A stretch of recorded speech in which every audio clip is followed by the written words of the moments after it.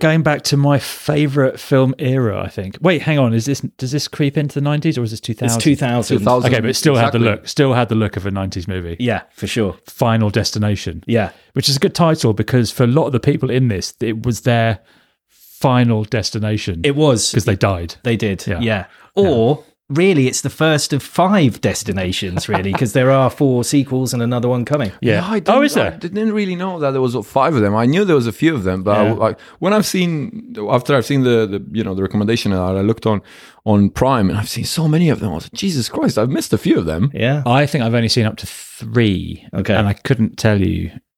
So one of my questions is going to be: is the protagonist in this? Does he reappear in the next one? I cannot remember. No, he is callously killed off screen in between movies, in between Final Destination 1 and 2. Surely all the deaths should appear on screen. That's the whole point. Yeah. Anyway. I think he's just referred to in a newspaper article. But yeah, this is the original Final Destination.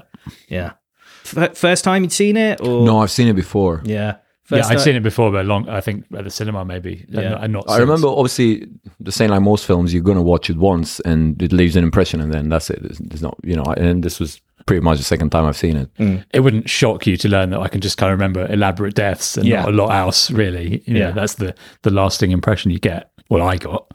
So this starts off with, what's his name? The main dude. Alex Browning. It's Devon Sawar. Yeah. He was Stan in the of course he was. Eminem video. Yes, yeah. And it's a storm and like lots of shots of mundane things, but framed in a sort of slightly spooky way, like ominous music and a fan flipping pages of a book and like a cymbal banging toy monkey and that sort of shit. And it takes up a good 4 minutes of a 90-minute... It started to drag and I was like, this is a really shit intro because it's just going on. And I couldn't tell what the things... because he kept going back to the fan. Yeah. And it's like, okay, what's that foreshadowing? Well, it's the start of the idea that you know everything in the world should be paid attention to, but not everything is going to pay off, right? Because that is like a big theme in the movie and the good, the fun of the red herrings of the deaths. So yeah, it goes on for ages. Alex in his bedroom, he grabs his copy of Death of a Salesman, lol, and A Guide to Paris, and he's already a nervous flyer. You can see that in his interactions with his parents. A lot of people are actually. A lot of people I know are like properly. So a friend of ours that we went to school with just will not fly. And I know other people who are fucking terrified but will still travel but have to Valium or stuff like that. And I must admit, as I get older, I'm a bit like, it's not going to stop me going anywhere, but I'm just a bit like, I could do with landing anytime now. Yeah, it's up in the air, it's fine. It's taking off and landing. So the fun of having those turbulence. 2 terrifying moments in between. I just don't like turbulence. Yeah.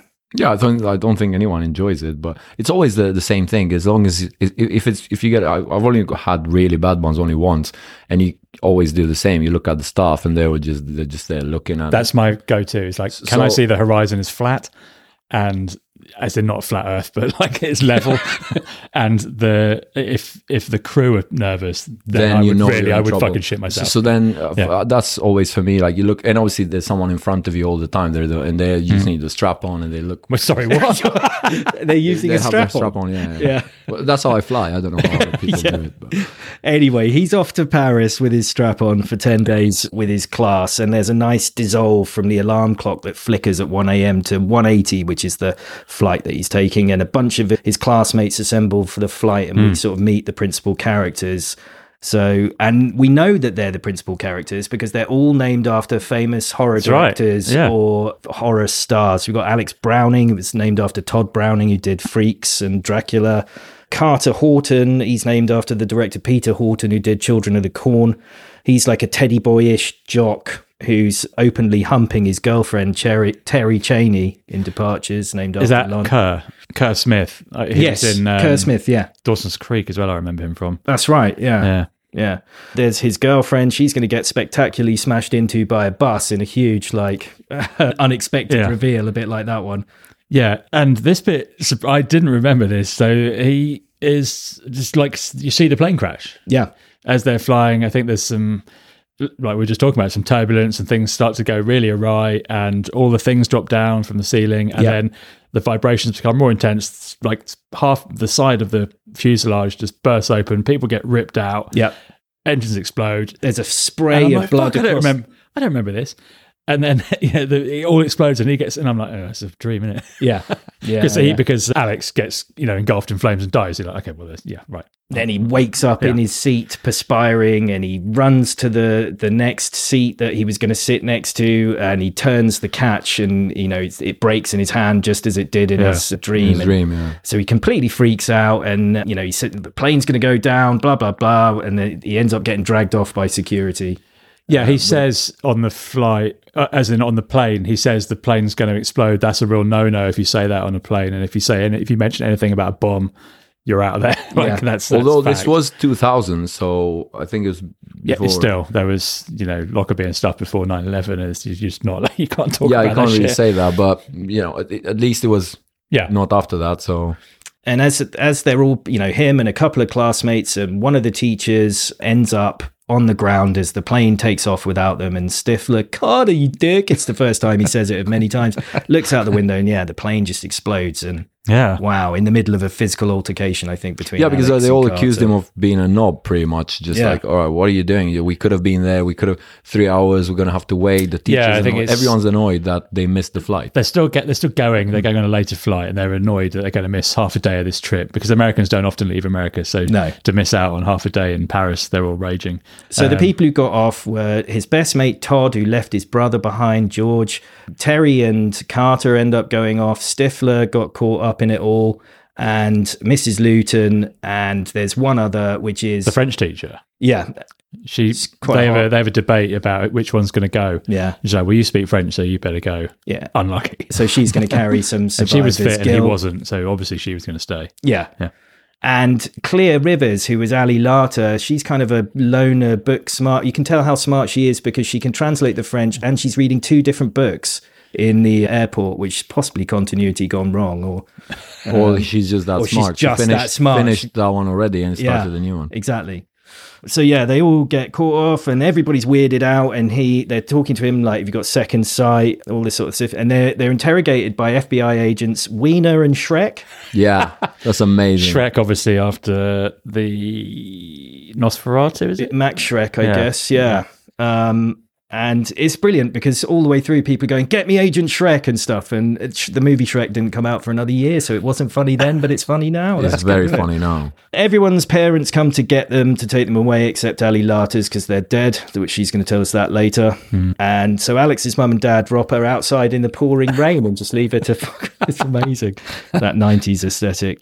Anyway, a few days, 40 days later or whatever, there's a memorial service and a load of stuff for that. And it's a sort of distraught looking Todd gives this big emotional speech about death and how it could be round every corner. And you never know that it's on the day that's just begun. And it's on the day that just begun for him because death does come calling for him. Yeah.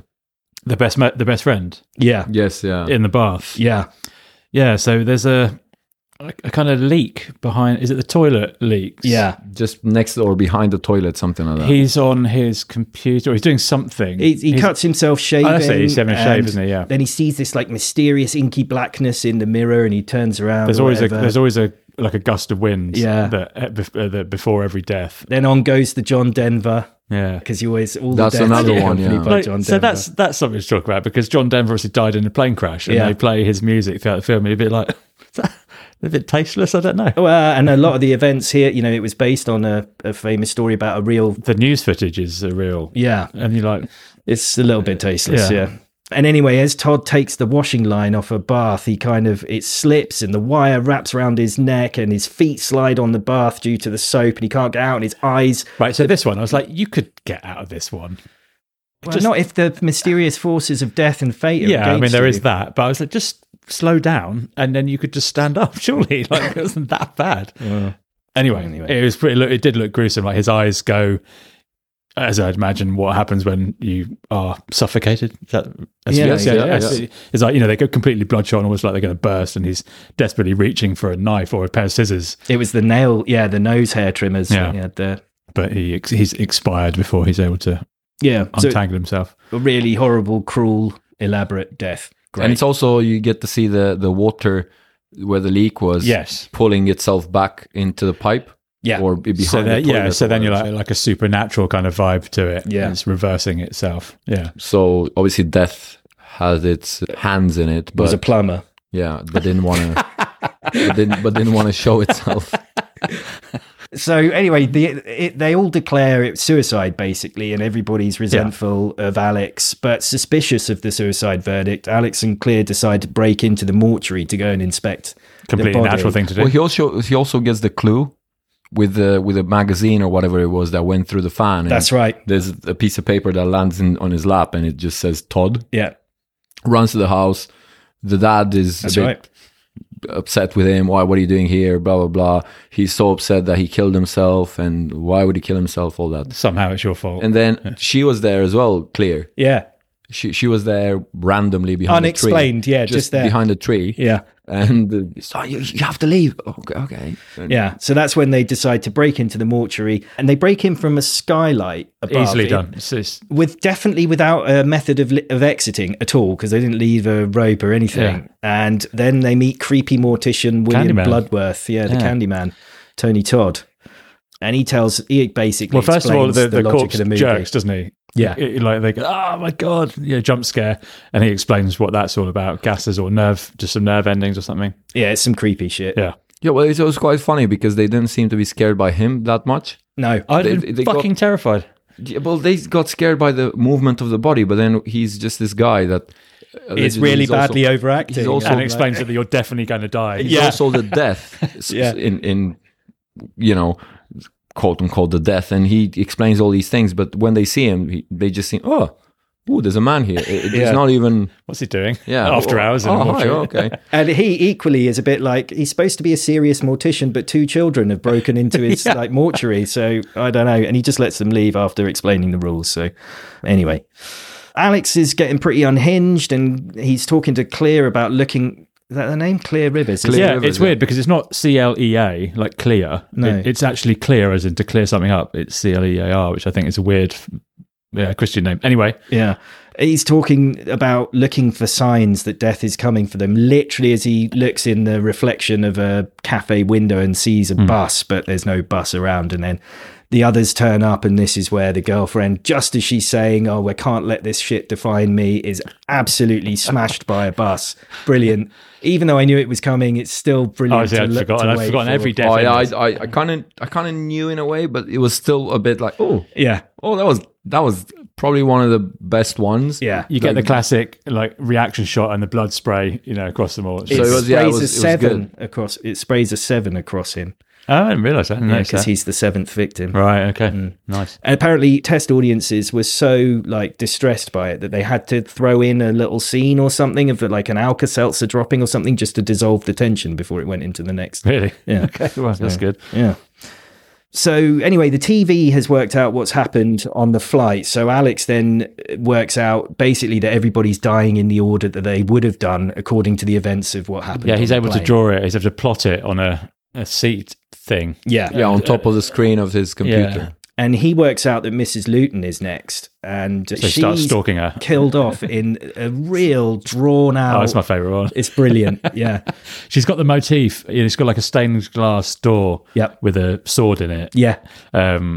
Which is good because, and then they do a really long lingering shot of her steak knives and whatever. There's the knife block. Yeah, there's the vodka. Block. Yeah. There's the computer. There's the fire. There's the impaling of the knife. There's it's just great. And then just as Alex comes to kind of save her, almost the chair. Well, he's been pinched. Finish her off. He's already been pinched and interviewed by the FBI again. Yeah, because he keeps turning up where people are dying, but there's nothing to pin on him because he hasn't done anything. Yeah.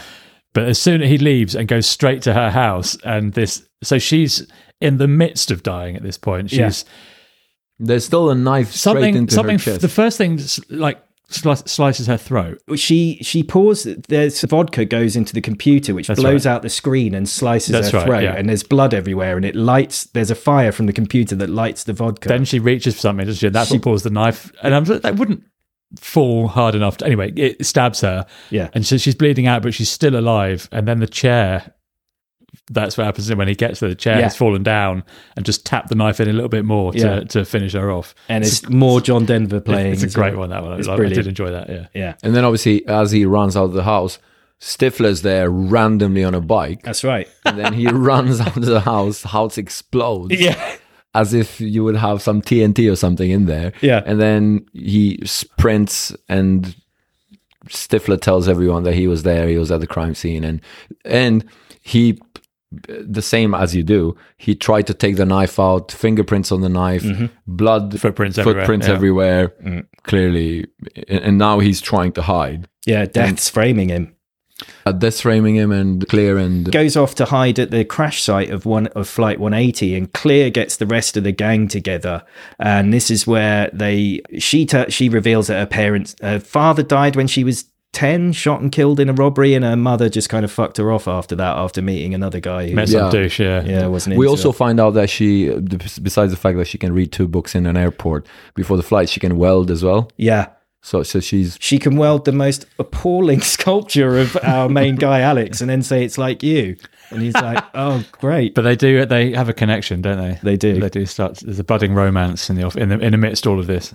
So anyway, they're all the remaining people now that could be picked off by Death, have had the situation explained to them about Death's design and the order. And Carter says, do you know who's next? And all this shit. And then he's like, I'm going to go out on my own terms. I'm going to park my car in front of a speeding train. But Alex, who's had a vision of the seatbelt breaking, manages to free him at the last moment before the train smashes them. And I think everybody makes it out of that one alive, don't they? Marginally, Stifler has a bit of a shocker. He repeated shots of there's a piece of sheet metal on the floor that's vibing around when the train's coming, and then eventually it's like flicked up and just not a full decapitation. I think it's from the mouth. It takes him out at the mouth. Yeah. And it's like comically head like rolls along the floor, and his body stands there just for maybe a half, 3/4 of a second. It's just great. Yeah, really good stuff. So not all of them make it out of that scene, but nearly. So who've we got left? Alex and Clear, basically. And Carter. That's right. Yeah.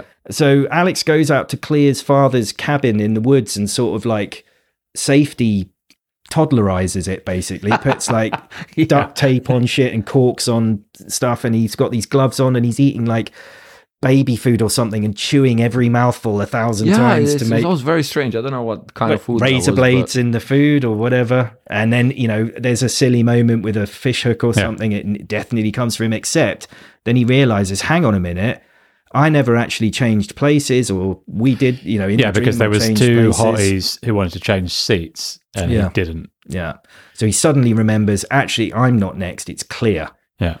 So he legs it off, rows across a lake, because presumably Death can't hurt him on the water in a tiny boat in the middle of a lake. But anyway. Well, he has to do that to avoid the federales, because they're on his case. Yeah. They're hightailing after him, and he eludes them by face planting into the ground and having a tree fall on him. And that was very I was just random. like, just look to the side. Because he's obviously drowning in a puddle. Because he's pinned down. But you're like, just turn your face. Just do that. Just move a little bit. Anyway, he does make it out. Clear is been pinned down by a rogue electrical cable. Yeah, and a load of water that's gone from her outdoor swimming pool. And and there's also some terps, I think, has been and probably a bear on cocaine or something as well. I mean, it's all happening now at this point. Yeah, so it's a mission for him to get there. Yeah. He knows what's going down. He also loves her, so he's doubly motivated now, because she is really, really quite attractive. She is. And he's a nothing, so he's punching. So he's done well here. And so he just kind of grabs the essentially cables and gets thrown goes into hero mode. He tells her not to touch anything because she's in the car. You're earthed. Yeah. And so he grabs the cable and just like very slightly burns his hand. Yeah. So he's all right. He's all right. Cut to 6 months later. 6 months Paris. later, and everything's better, and we know that because she's now no longer dark haired; she's gone blonde. And no more fringe. She's got like longer hair and stuff. And they're also holding hands. So yeah. This definitely wasn't a lot like in LA. This was definitely on shot in location for sure. Yeah, definitely. Yeah. Definitely had that Parisian vibe. They might as well have had people with berets and like garlic around them. Yeah. So they've gone to Paris to finally have the holiday that they didn't have, but in a sort of Blackley comic finale, Death just decides to come for them, and they're smashed to pieces by a falling sign. Carter is saved, isn't he? And then he shouts, I thought it was just it was just Carter that got killed here. Carter he saves Alex. Yeah. And then Carter is killed because he doesn't realize the physics of the sign behind him and it smashes him out. Yeah. And, is he? Yeah. Okay. And so there you go. Gone. Ouch. Yeah. So there's just the clear end. Just clear, I think, then, is it? Well, Alex dies off screen between movies. Yeah. He's referenced. So at the end of the movie, Claire and Alex are still alive. Yeah. Yeah, the only ones to tell the story. But death is coming for them. But even like the 6 months after, when they're all sitting there, they're all just going, "Oh, wasn't that?" It's like a real, unfortunate series of events that happen. No one's got any like PTSD or like horrendous trauma from all the like murdering. Funny, we got on a plane again. Yeah, I know. Yeah. They literally do that, don't they? They go on a plane like, "Oh, it's a bit traumatic, but we're all fine." But yeah, it's amazing. It's brilliant, isn't it? It's great. It's brilliant. Oh, it was. To be fair, I have to say, when I watched it the first time, I thought it was amazing. It is amazing. It still is, but a bit more comical now. After a while, the same like most movies. You watch The Godfather and it's kind of a comedy now. It's not as good as this. Yeah, exactly. Or you watch, I don't know, Scarface and it turns into a few comedic scenes, but this one is. Half of it is comedy now. I felt like that the first time I watched it, really. I was pissing myself laughing. It's definitely not taking itself too seriously, which is how it works. No, but at the same time, I thought it was the perfect combination between funny, you're right. Yeah. Funny and the bus thing, which I never expected.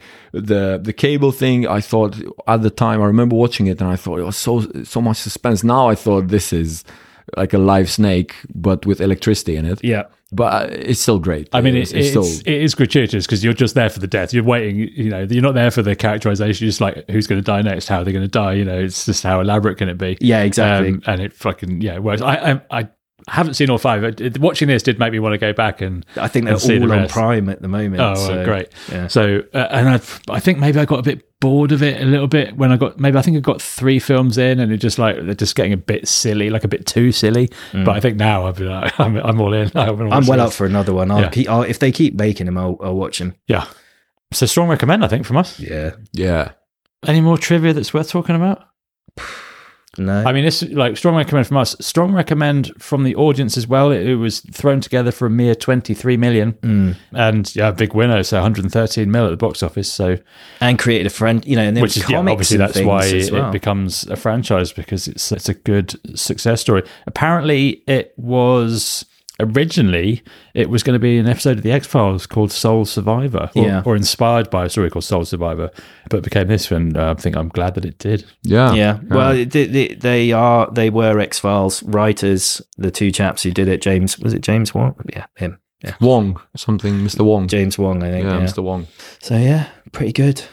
Very good.